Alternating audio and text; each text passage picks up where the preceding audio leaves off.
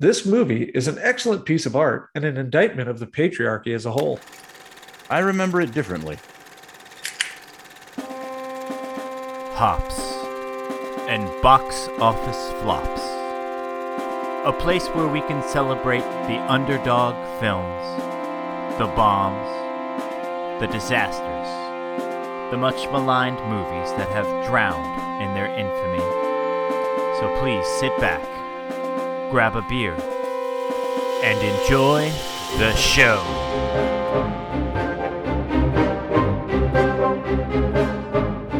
Welcome, my lords and ladies, to the 163rd episode of Hops and Box Office Flops, and the third entry of our Hops and Period Flops, the series where we examine flops set in a specific time period. Tonight's episode concerns the 2021 Ridley Scott film, The Last Duel. As king of the pod, I, Captain Cash, will oversee the outcome of this discussion, and with me stands the Thunderous Wizard. Confess!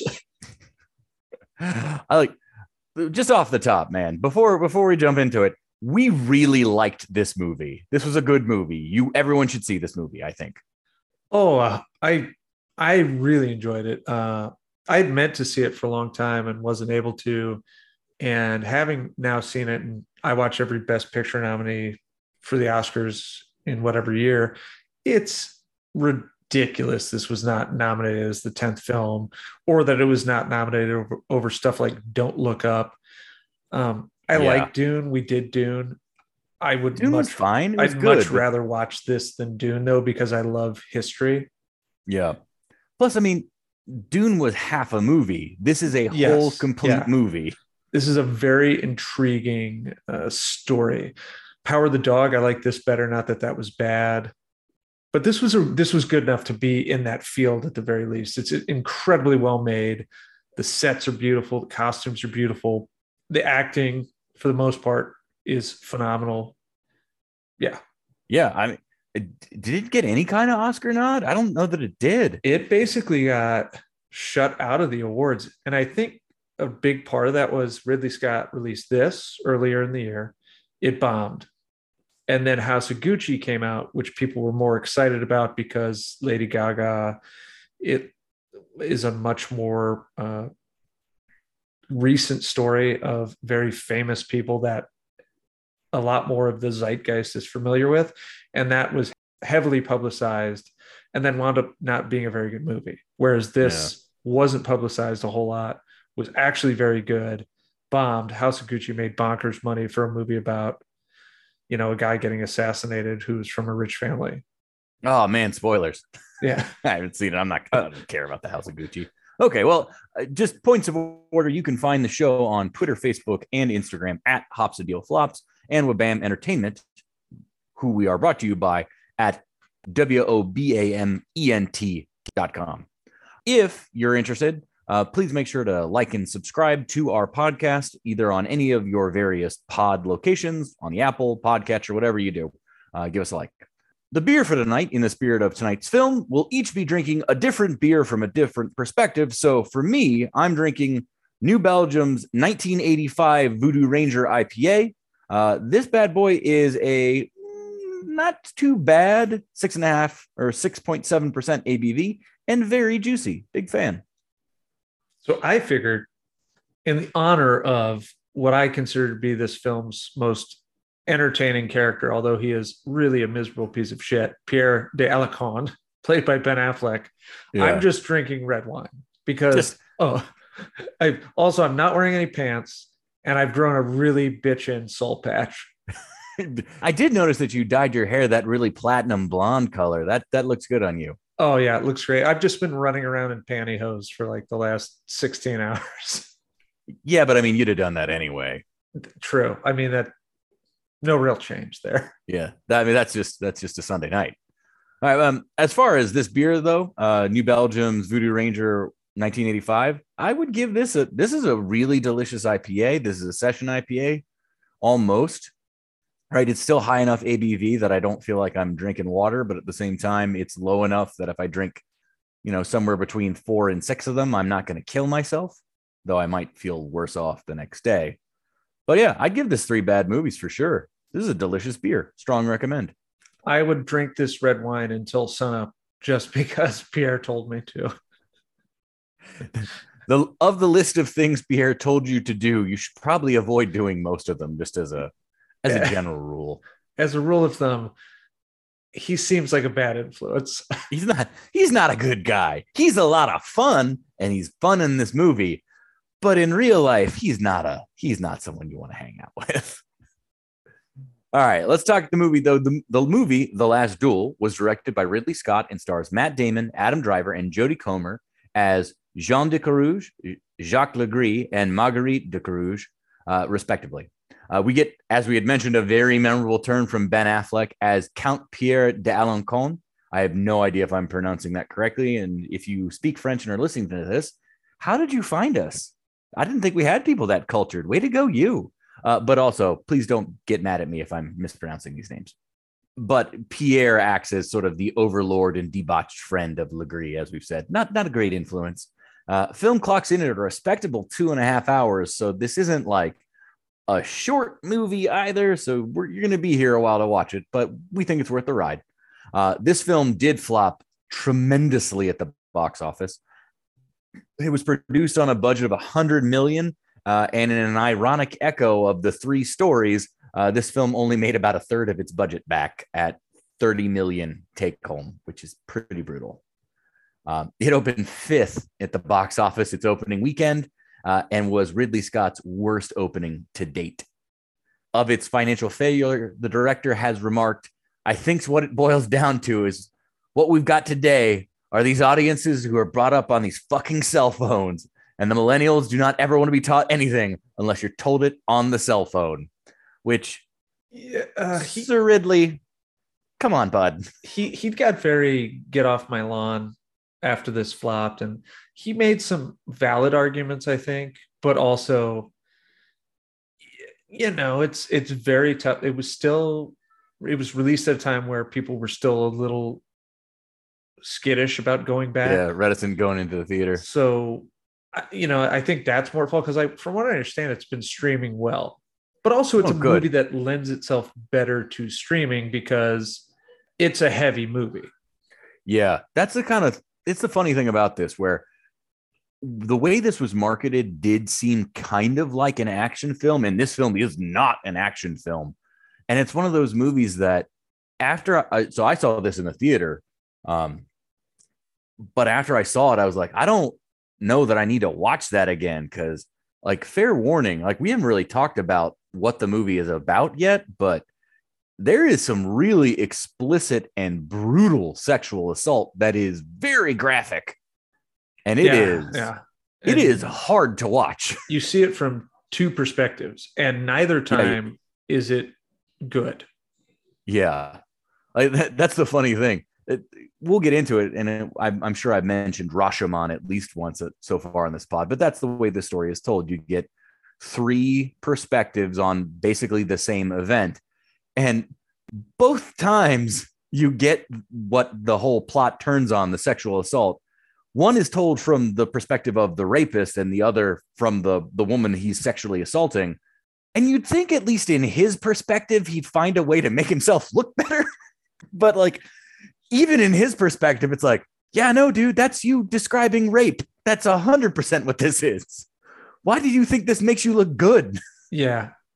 This movie is actually very timely in a lot of ways, considering what women's rights are going through and things were the church believed in 14th century France, such as you couldn't get pregnant if you were raped. You could only get pregnant if the woman also had an orgasm. Yeah. And it's like, oh, Jesus. God, we really haven't come very far in 700 years. Yeah. God's will decides everything. So, if this guy's guilty, whatever, God will judge that. We don't judge that, but it's framed in such a way, the male's perspectives, that it's so much like reading a history textbook. Yeah. Because of course these big strapping men are mostly good intentioned and brave and heroic. And it's like, nah. Turns out they're kind of assholes. I will say, though, that the movie did fare much better with critics, right? It's at 85% on Rotten Tomatoes. So people, like, this is a good movie. I think that's general consensus. IMDb calls this movie King Charles VI declares Knight Jean de Carouge settle his dispute with his squire by challenging him to a duel. That is factually inaccurate. It is not. Legree is not Jean de Carouge's squire, but it's fine. How would you describe this in one sentence there, okay. Thunderous Wizard? Okay, so I'm going to pay homage to one of the great French explorers in history, which is Guy Fontenot, who, of course, was on the fateful Edwards and Hunt trip to the Pacific, and say, I am de Carouge, and any man that looks at my woman will die. If you haven't listened to our most recent pod before this one, please take a look at Almost Heroes. Or don't. I mean, depends on who you ask, which could be an excellent tagline for this movie. Depends on who you ask. Kind of feels like the obvious one-liner for me is Ridley Scott presents Rashomon. But if I had to be put in a little more effort, I'd probably call this both the patriarchy and rape culture has been around for a long time, and they have always sucked. Yeah. Here's that story in 3 parts. Ridley Scott presents Misogynistic Gladiators. Again, this movie has a really good message. It's really I struggle because I don't want to describe it as cool because parts of it are not cool. But man, this is a good movie and it is acted really well and the sets are gorgeous. And the last duel is like bone crunching brutal. Yeah. Not historically accurate, that part, although the movie is quite historically accurate for the most part, as duels with people just wearing hundreds of pounds of armor were generally fairly shitty affairs. Yeah. Like knight in shining armor is not really, it is not that. This is like dragging through the mud. Like the thing I think's nuts is how much more threatening Matt Damon looks in this than I think he's ever looked in anything, including the Bourne movies.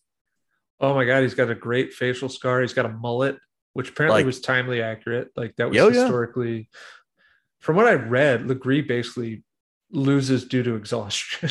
Like he just couldn't get up anymore. Yeah. That's the funny thing. Like they fiddled with the ages of the knights in this, where like they're basically playing their actual ages, right? So Adam Driver looks like he's about 37-ish, 30, maybe 40. And Matt Damon is maybe 5 to 10 years older than that. But the reality is these guys were like in their late 50s, early 60s when this duel was fought. Like they were already on death's door by 14th century standards. And yeah, I mean, exactly. De Carouge had survived like the plague. His family had died. So it's like this guy was not long for the world. Yeah, I'm like, in reality, it would have been a much more sad, tired affair as opposed to a sad, dramatic affair. This is Robert Baratheon on his, third cask of wine. Gods, I was strong then. Start the duel before I piss myself.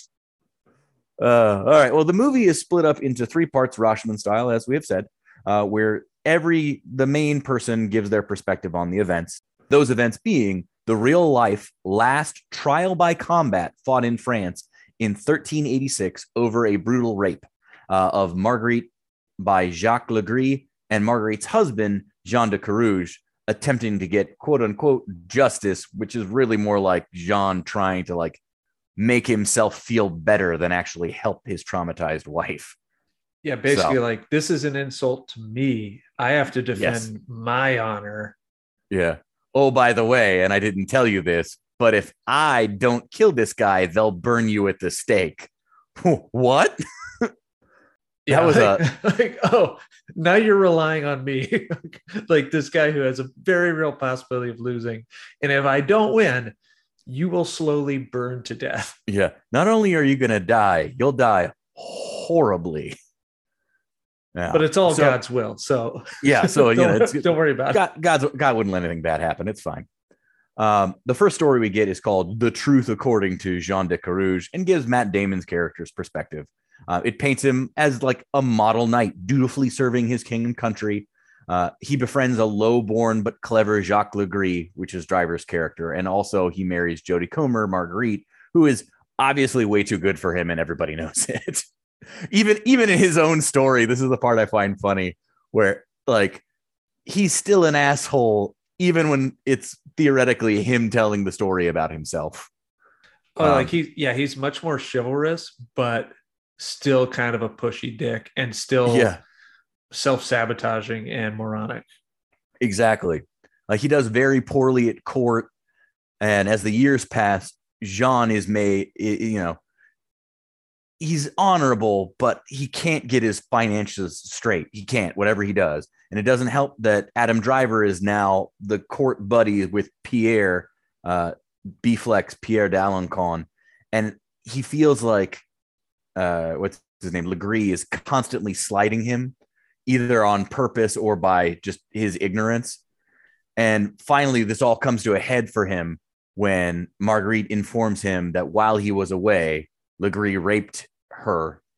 And so he challenges Legree to a duel, which he appeals to basically the court of King Charles VI, who is known as the Mad King Charles, who is exactly the kind of guy that you kind of expect when he learns, wait, I can have two dudes fight to the death?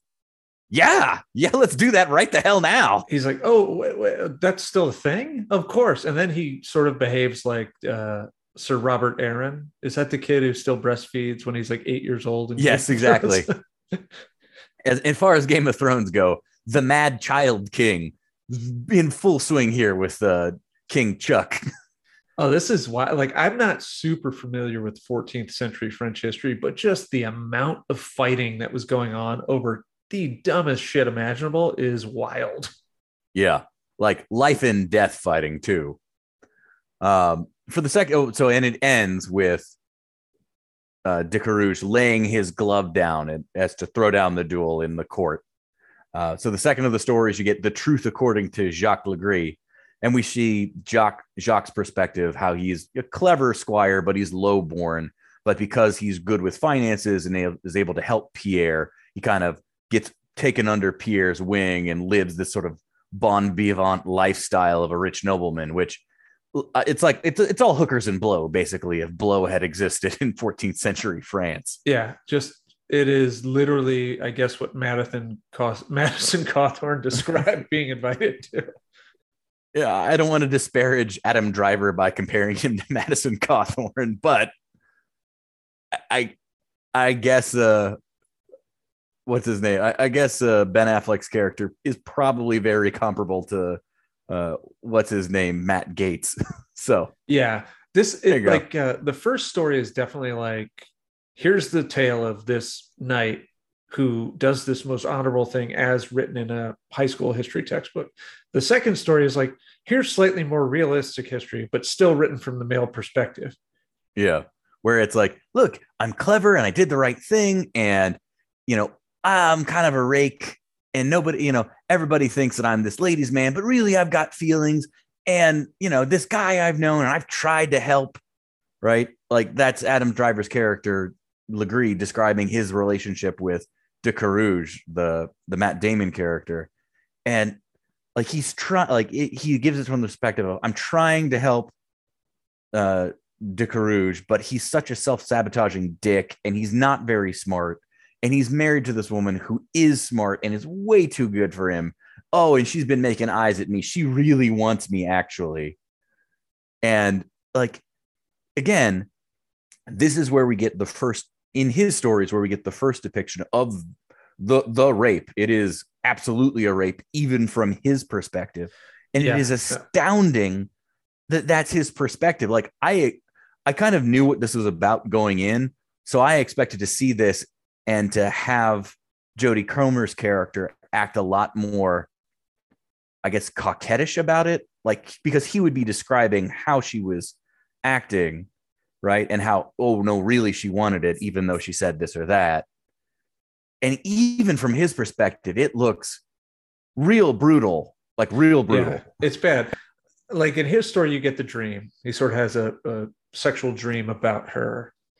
And that in his mind sort of justifies, God has told me this is what he wants. Like, I'm the one who's supposed to be with her because I love her, and that's God's will. And this is the 14th century, but again, this is sort of timely because even though he raped her, she couldn't, like, from his perspective, it's like, well, you didn't, like, if there was any sort of doubt whatsoever, and it's also not a crime against her. So it has to be a crime against Decarouge. Yeah. There's like a really weird line because if he thought it was right and God basically was willing it, it wasn't a crime. Like, yeah, it's gross. It's super gross. Yeah, it's really, really bad. And it's still it's kind of amazing and funny that way. Funny is not the right word. That this is his perspective, and even to look at it, it is still full on horrible. But ultimately, because Decarouge manages to appeal this to the court of the king, Ben Affleck's character is like, "Hey, I can't help you. It's going to the king. That's above me." So yeah, they do kind of have this moment where he's like, "I'll, like, this is in my territory, right? Like, because he rules over this certain section of France." Yeah, he's so in a way, it is a little bit like feudal Japan in that way. Like, you have the emperor, and then you've got the daimyo. Yeah, but he's like, "Well, I'll be the judge, and you'll be fine." But they take it higher. It goes higher and higher and higher and up. But from what I read, right, like in the movie, because of the way the laws were, yes, it's clearly a rape, right? Like, it's bad, but the actual act in history was far worse. Oh yes. So this movie turns on the idea of a he said, she said, where Legree is saying, "Oh no, she really wanted it," and Marguerite is saying, "No, you raped me." But the actual trial turned instead on Legree arguing it couldn't have been him because it would have required him to ride something like 50 miles in a day in the middle of winter to be there to rape her. And there was like a second person there who like held Marguerite down. Like, there's not, Legree did it in real life and it was bad. Yeah, it was apparently him and the attendant who is in the movie, but in the movie he leaves, but in real life that apparently was not the case. So there's a lot less doubt about the crime. And therefore for the movie, they're like, hey, for the dramatical sense. But that's Adam Driver's or Legree's portion ends when he picks up the glove. Matt Damon is thrown down. And then we get the final perspective, which is the truth according to Lady Marguerite and I don't know how to pronounce her last name, Thobeville or something to that effect. Do you remember? I don't know if I'm sure they speak it aloud once, but I don't remember it. Yeah, I don't recall. Yeah. But this is the perspective that the film, just based on the way it's shot, the way it fades in and out, it is more or less the truth or the most truthful version. And it is just significantly more brutal than the previous two stories. It's the most truthful version, apparently, because it is commonly perceived that this is what happened. Yet also the most fictionalized because of the way history was accounted and written. They knew the least about her day to day. They knew she was adept and smart and all these things. So a lot of her story is them making assumptions about the way she would have handled the estate and whatever. But the crime and everything that happens thereafter, like, that is extremely accurate. But it wasn't written about her because women were not of standing. So they're having to do more fill in what was she doing at this particular time, right? Because no one's writing about that versus Legree and Decarouge, who they can chart. Oh, hey, he was here fighting this battle at this time, because there are records. For her, there's just that doesn't exist. But it's clear that from Lady Marguerite's perspective, she's in an unhappy marriage to kind of an oafish and controlling Decarouge, who is petty and easily offended and just kind of this vain dick who, as we said before, is constantly self-sabotaging and violent. Yes. Not only toward people who slight him, but he's like the scenes where he's very tender to her and his recounting, which is why it is so, look, kids, like, look how brave this guy was. Yeah. It's like, it's scary. He's intimidating. And I mean, he's legit scary in a lot of those. And it doesn't help that their marriage is strained not just because of financial burdens, but also because they've yet to conceive a child. And she gets browbeaten by her mother-in-law who lives with them for the lack of grandchildren. And like she entertains and is polite to Legree, who in his story is taking it as, oh, she's on to me. But she makes it clear she's doing this because she needs to curry favor with the court because Legree is well respected. And if she can get Legree and de Carouge to be buddies again, well, then their chance of doing better significantly increases. And man, like the way Adam Driver goes from kind of friendly, but you know, like he's a little skeezy and smarmy, but overall he's very charming.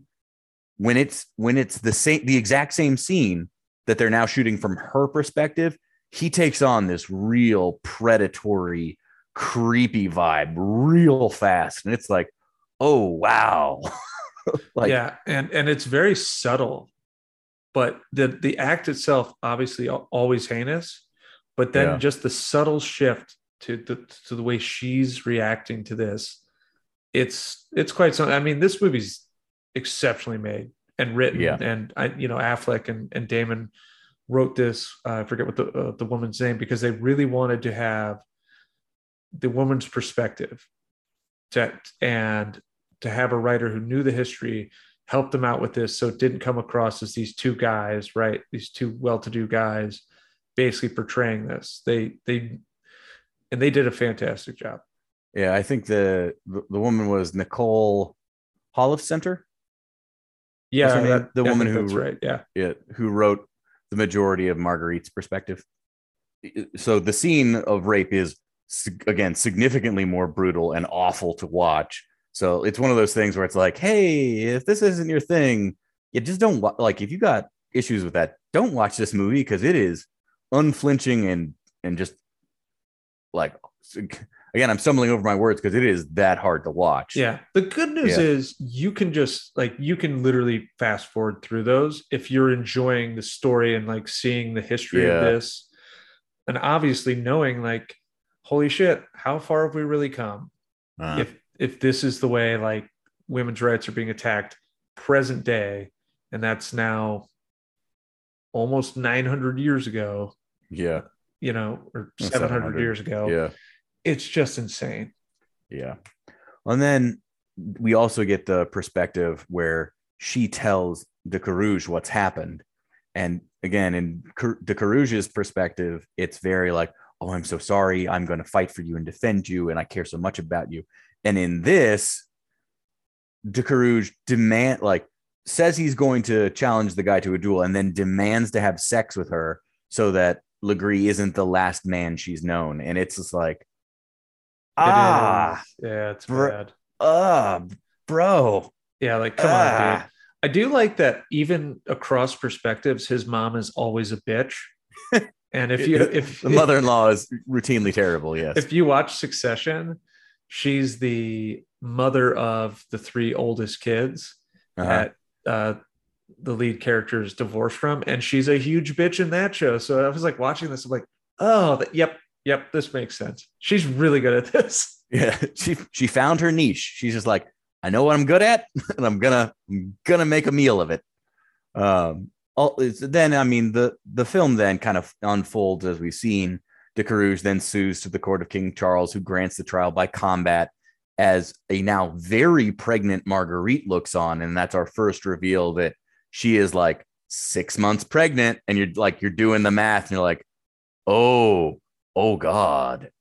And then I know we've already mentioned it in the previous description of what happened, but this is where we also find out that in challenging Legree to trial by combat, de Carouge risks Marguerite being burnt at the stake if he loses, and hasn't told her that. And we didn't know that either until this moment. So the stakes just went way up. And it's just like, oh my God. That's such a large part of the history. It's like, why would she lie? Knowing what could happen to her, why would you ever lie? Yeah. Because she's obviously a moron like her husband, right? Who just believes that God is going to will him to victory. Like, there's real consequence for her. Yes. Like, I mean, he might die in combat, but that's kind of what he signed up for. Like, he's a knight. That's sort of what he's like. That's sort of how it's going to go for him one way or the other. And you get the impression, like across storylines too, that that's what he does. He's really not adept at doing. He can't really take care of the land of the estate. He can't really collect the levies and the taxes that are owed to him. Like, he's meant for war. Yeah, he's good. He's a good blunt instrument. You point him at something and he'll smash it.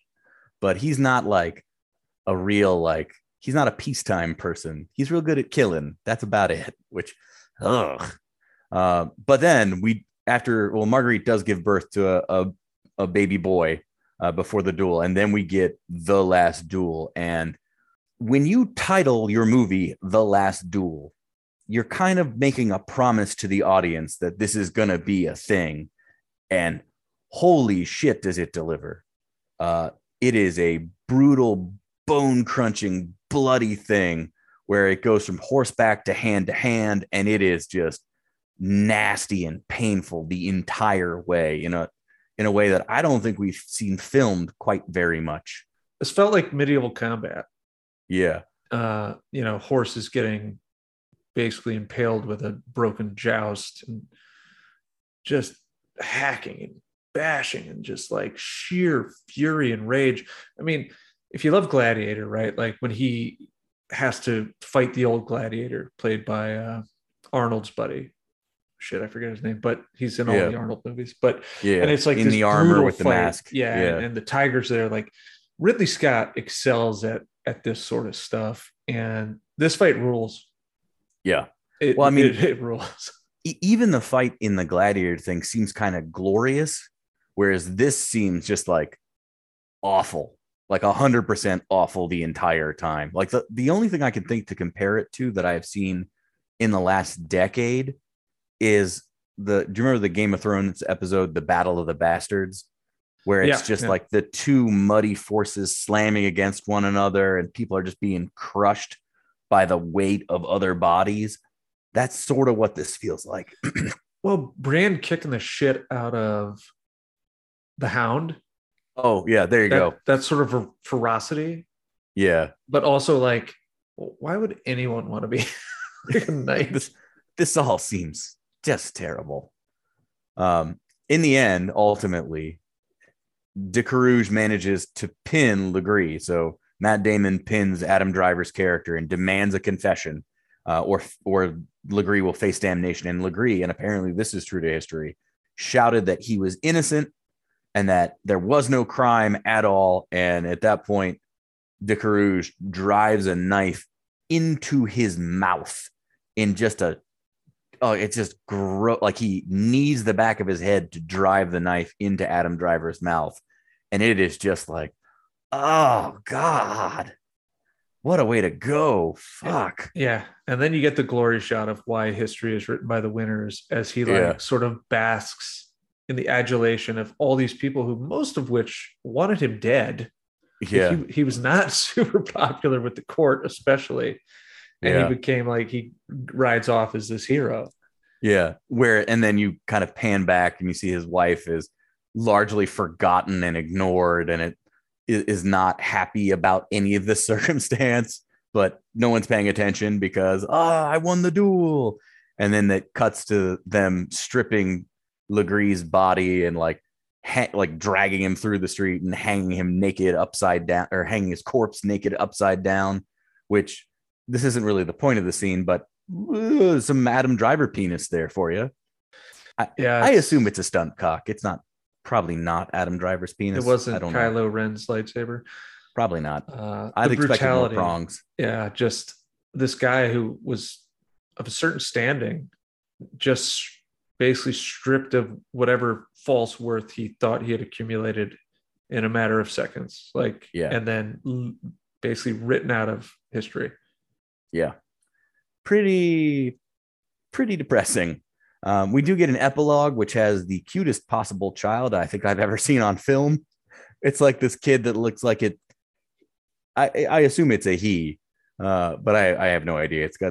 The She- child has the bowl cut. She so who did give knows? him a male heir because in the epilogue, basically Diga Rouge dies in the Crusades. So Right. again, this guy goes and dies for nothing because if there's ever been a meaningless war, might be the Crusades. The multiple crusades. Yeah. And she retained the De Carouge estate for the next 30 something years. So without the male heir, she would have been out on her ass. Yeah. Because that's the way it worked. Yeah. And she never remarried. I just meant whatever the actor is playing the baby is just really, really cute. I don't know. It's like a 1.5-year-old baby with this really blonde hair and chubby face. It was so poignant to show her sort of relishing the value of life. And even a couple of times when she's holding the baby and she's like, I would have never said anything if I knew that I could possibly lose this and he could lose having a mother. And then to show her as this kid, like how much she values being able to raise this child. And a lot of the male perspective in this is I'm only worth something if I can fight and die for the king. Yeah. Which was a common thing at the time. Like you served the king. You went and participated in all these follies for glory for the king. Male vanity, man. Kind of pointless. All we're trying to say. But I love this movie. I loved it. No, yeah. This was a really good film. I mean, we'll do our beer ranking now since we're here. And I think it's pretty straightforward. 1 to 6, how many beers do you need to enjoy this movie? Well, you don't need any real beers to enjoy this movie if you're a fan of history, but you could easily just have 3 to 4 enjoyment beers while watching it. But if you're of French royalty, it's at least worth one orgy session till the sunrise. Listen, if you're a French royalty, you're already doing that anyway. You might as well throw it on in the background. Oh, no, but listen, this movie is going to harsh any orgy vibes. Don't play this at your orgy. It's gonna send the wrong message. Unless you're Jacques de Legris, who would no, not Legris. It's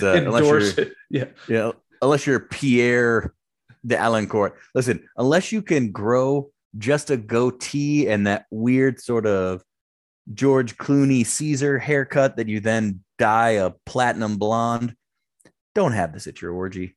Dude, he is on fire this entire movie. Was he nominated for a Razzie for this? But also like not. Seriously considered for like major awards. I think he might have been.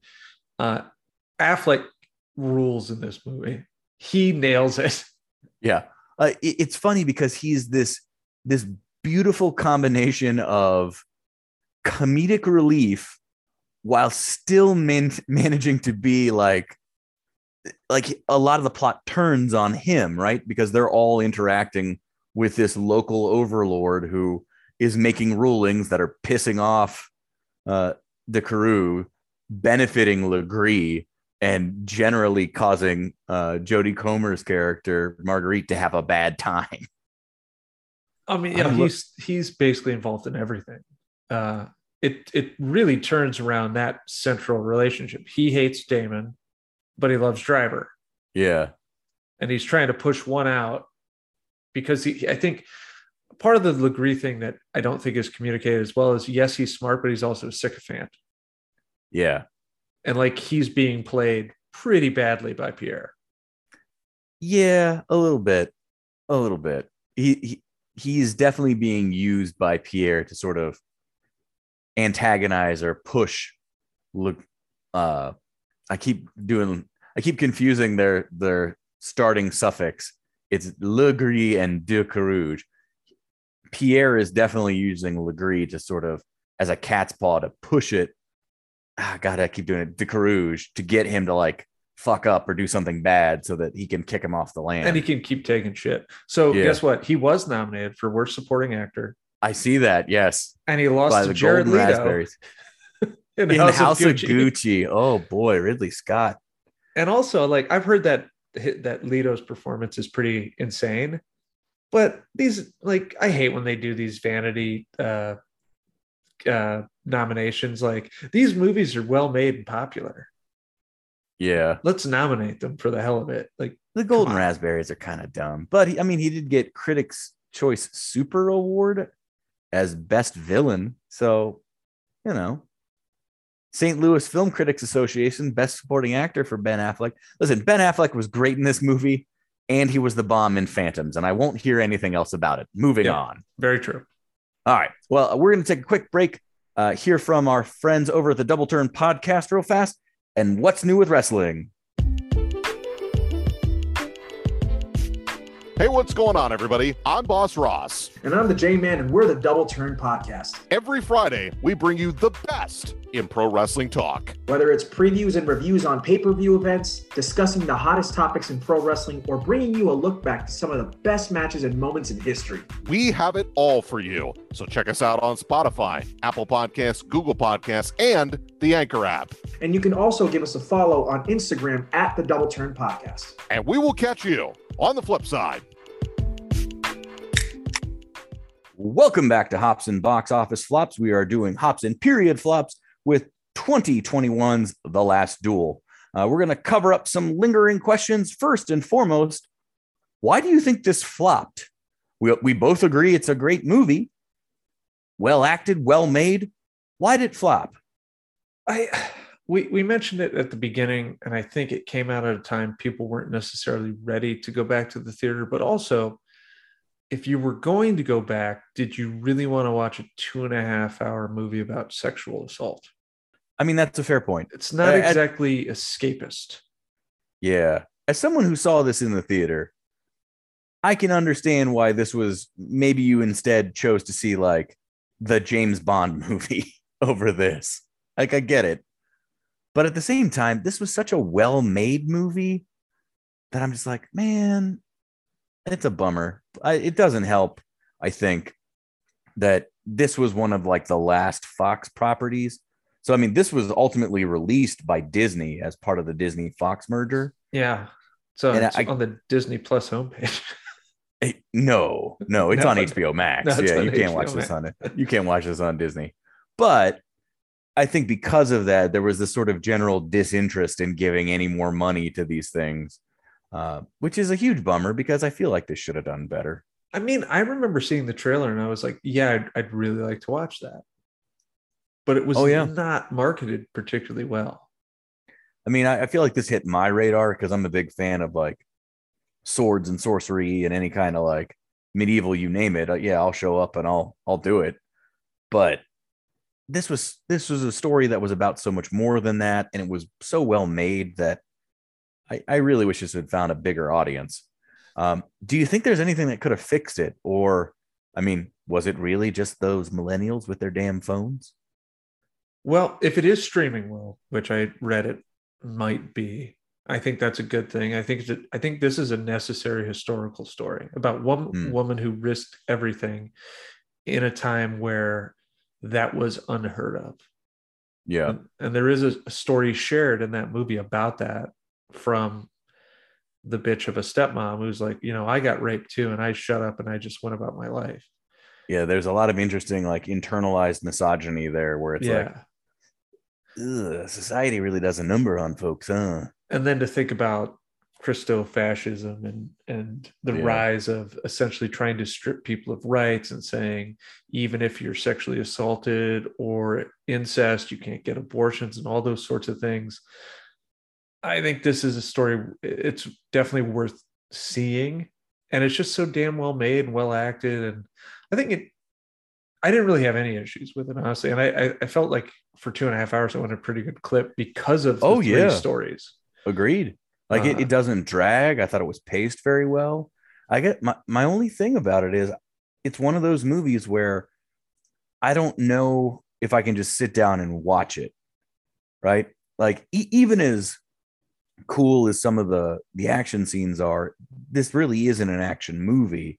This is very much a drama, and it is hard to watch at points. Like it's not like Schindler's List hard to watch, but it's getting close to that category where this is tough, But it's certainly, I mean, it's like any movie where a woman has been treated in such an abominable way, and yet they're still looked at as being a liar, or she's a fraud, or she's trying to get something out of this. Yeah. It's really gross and hard to digest, but at the same time, because of what it's showing you, and these are real things, it's asking you to like, take this ride and Yeah. be like, oh, no way that could have happened, but it did happen. Yeah. And this shit happens all the time where something happens to a woman and they're not believed, or they're painted as hysterical, or they're painted as they brought this on themselves or whatever. But it's Yeah. always just awful. And we've come a long way in certain respects, and we've not moved at all in others. So Yeah. I think that's the most disheartening thing is you watch some of this and you think, oh God, this was 700 years ago and we are still dealing with some of this bullshit. God damn. Well, so listen, I guess the answer is I don't know that it's a perfect film, but I'm not a competent enough director or storyteller to be able to say what could have possibly been done better. So, see the movie. I do think it's funny that this is not exactly Ridley Scott's first foray into historical flops, having also managed to do that with several of his most recent films, including Robin Hood and Kingdom of Heaven. And I don't know if you've seen those. And obviously, he did it with Gladiator, but that was wildly successful. But as far as Ridley Scott swords and sandals go, how's this rank for you? And we'll throw in Legend too, because technically swords and sorcery is close enough to swords and sandals. I mean, we did Legend, and we all thought it didn't age remarkably well. Tim Curry's performance is still great. Whatever else. Yeah, his performance obviously did. Gladiator is one of my favorite movies. It's a guilty pleasure. I understand, like, and there is a lot of backlash about that winning Best Picture, style over substance, whatever have you. But the score is magnificent. The action's magnificent, and it tells a compelling story. And so what if nobody in the movie is Italian? But he's Spaniard, though. It's fine. Yeah. I would He's put Gaelic. this right up there with Gladiator in terms of films he's made. I think he's just a remarkable director to still be doing this at such an advanced age. And a movie like this that had to be really difficult to make, to be making it during a pandemic with while he's 83, the amount of extras, the amount of on location shooting. Yeah. This film is a marvel. Kingdom of Heaven, I saw that in theaters because I love Gladiator. Okay. And here's what I'll say with Kingdom of Heaven. The director's cut, incredible. Yeah, the theatrical cut is bad. Yes. It just does not hold together well because studio meddling. Well, I mean, it removes a lot of the motivations for almost all of the characters, and it's just kind of a thing. But it felt like a very hollow enterprise. Yeah, the 4-hour cut, like Kingdom of Heaven, is legit good, and it shows Orlando Bloom's range, which is about the Crusades. So yeah, and I mean, it's and it's told in a way that I think is very fair is the wrong thing, but I love the portrayal of. I don't remember what the correct way to pronounce his name is. I was brought up, it was Saladin, but it's the way he pronounces it is Salahuddin. But I know there's another more commonly accepted way to say that historical person's name. But I love his portrayal in that film. And like, honestly, I like Kingdom of Heaven better than I like Gladiator. And I like this maybe better than I like Kingdom of Heaven. Okay. Yeah. Robin Hood, I don't recall liking very much, but I wonder if there's a better cut of that somewhere, because Ridley Scott is the director's cut director for all intents and purposes. And one you didn't mention is the Gods and Kings movie, which is about Egypt. Oh yes, Exodus, Gods and Kings. Oh my God, I'm sorry, I missed that. I did not like it at all. I did not like that movie at all. So I gave that one a miss. I'm going to be honest with you. I took one look at that and went, probably not for me. That's okay. Not exactly in my wheelhouse, but also woefully miscast. And who were the leads? Christian Bale and Joel Edgerton are the leads of Exodus, Gods and Kings. Oh boy. Well, Uncle Owen, probably fine. He was Ramses, wasn't he? Yep, he was Ramses. That's fine. That's fine. That's fine. Let's move on. I think we've said enough. I did want to talk about, because we mentioned Rashomon and how this is very much a Rashomon alike. I wanted to know, what are some other films that you enjoyed that use this effect? And other than the example, Rashomon, who created this kind of storytelling, the three perspectives, maybe they're all not necessarily true. Which one do you think does a very good job of that? Like, examples would be like Hero, the Jet Li movie from 2001, The Usual Suspects, Gone Girl, which had Ben Affleck, obviously. Last Jedi does it. Knives Out does it. Is there one that you point to and go, hey, that's a real, other than this one in Rashomon? Okay, so that's tough. Like recently, the show The Affair did it to pretty good effect. Mm-hmm. Just in terms of telling stories from multiple perspectives, obviously, like stuff like Sin City, although that doesn't really alter what you're seeing, but I do like always seeing things from different perspectives, and Tarantino obviously does that too. He sort of really popularized it in the 90s to do that. But Usual Suspects, I think, is a great one. Hero's one of my favorite movies. So Hero is really good, and the thing I like with that is how it plays with color to represent the various perspectives, where you've got red from the first guy's perspective, blue from the Emperor, and then white as the final true perspective. Plus, that movie is just a pretty wuxia film. It's incredible. Yeah, that's a very, very good movie. I'm going to go ahead and say I liked how they did it in Last Jedi. I know Last Jedi is a divisive film at best, and I still stand by it. Had a lot of great ideas, just not all the way executed well. But when you saw the two perspectives of what happened to make Kylo Ren go crazy, I thought that was pretty good. But as we've come to learn, never trust Jacques Legris. He's always lying. He's always up to something, no matter what. You can't trust Kylo Ren for nothing. All right, we're going to take one more quick break, and we're going to hear from our brothers in beer over at Hop Nation USA. Hey everyone, this is Steve. And this is Adam. And we're part of the Hop Nation USA podcast, Pittsburgh's #3 craft beer podcast. Join us every Friday for new beer reviews. We'll talk about the news, history, and homebrewing. Plus, we'll sit down with the best brewers and industry personalities that'll have us. So whether you're a casual drinker, a hazy boy hophead, or even if you're a whale hunting cellar hoarder, just search Hop Nation USA on Apple, Spotify, or your favorite podcatcher and join the nation. Welcome back to Hops and Box Office Flops. We've just completed talking about Ridley Scott's The Last Duel, a film you should watch. It's on HBO Max. It's a really, really good movie. But we're going to move on and talk about our recommendations. So, Thunderous Wizard, tell me, what are you watching this week? Okay, so it's recently on vacation, which is why we skipped a week. And then in the interim, in that time, James Caan passed away. And the great Santino Corleone. Love James Caan. He was a fantastic actor, classic tough guy. So my recommendation, because I watched a lot of Arnold movies on vacation, is Eraser, where he plays the foil to Arnold. It is a fairly standard mid-90s action movie with a railgun that goes through walls that then Perfect Dark stole for their video game. And it was one of Arnold's last big hits there towards the latter half of the 90s. James Caan's great in it. He's always been kind of a great heelish son of a bitch. Yeah. And rest in peace, James. I have many fond memories of your films.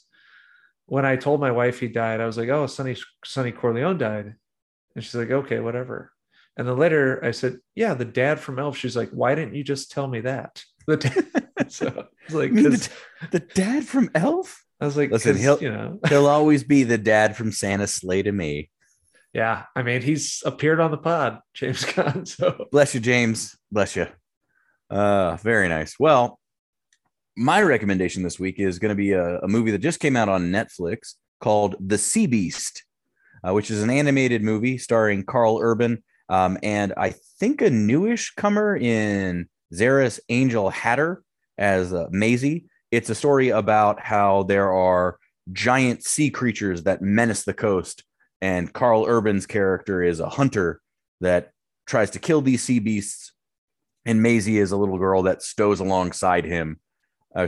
alongside him and sort of their adventures. And to say more, it would be to give it away. It does feel very How to Train Your Dragon at points, especially in some of the character designs for a couple of the sea beasts. But as someone who likes tall ships and pirates and that kind of thing, this was a really good movie. You should watch it now with your kids. I loved it. I straight up loved it. I'm probably going to throw together a cosplay of the Carl Urban character just for funsies. Plus, Jared Harris is in it, and he's in everyone's favorite film, Morbius. He does not go full Morb in this, but he goes 3/4 Morb. Okay, that's an acceptable ratio of Morb. Fair amount of Morb, right? Yeah, I can take that. 3/4, okay. I can live with that. You never go full Morb, but 3/4 Morb, you're safe. Either way, it's on Netflix, so you can probably watch it. The Sea Beast, watch it. It's great. All right. Well, that about wraps it up for this edition of Hops and Box Office Flops. Next week, we've got the final installment of our Hops and Period Flops Challenge, that being The Alamo. The Alamo. Starring Davy Crockett, King of the Wild Frontier. Born on a mountaintop in Tennessee. Bravest state in the land of the free. Killed him a bar when he was only 3. This movie is going to be dumb, isn't it? There's a lot of behind the scenes issues. I know that. And let's sort of like Kingdom of Heaven, the theatrical cut, it was kind of hacked to pieces. Okay. So although we'll never see the director's cut of The Alamo. Oh. So yeah. But I know it's got Billy Bob Thornton. Isn't he Bowie? He's Davy Crockett. Oh. Returning pod favorite, Jason Patrick is one. Jim Bowie. not David Bowie. Yeah, he's just singing Fashion as they're being attacked by Santa Anna's army. I kind of assumed he'd like Goblin King it up and Santa Anna's army would be like, well, I mean, we're not going to mess with that. Yeah. Where's that guy from? Not Texas. Where's that guy from? We got to remember it for sure. Anyway. All right. Well, you can find the show again, once more, Facebook, Twitter, and Instagram at Hops and BO Flops. You can find myself at CAPTCASH on most of your social media. And the Thunderous Wizard can be found at Writer TLK. If you enjoyed the show, again, please be sure to like, share, and subscribe. Tell us what series you'd like us to do next. If you've got a particular movie you'd love to hear us talk about, we'd love to talk about it, maybe with you. So hit us up on the socials and or our email. I don't know. We don't email. Text us, whatever. You know it is. Anyway, have a great night, and we'll see you soon.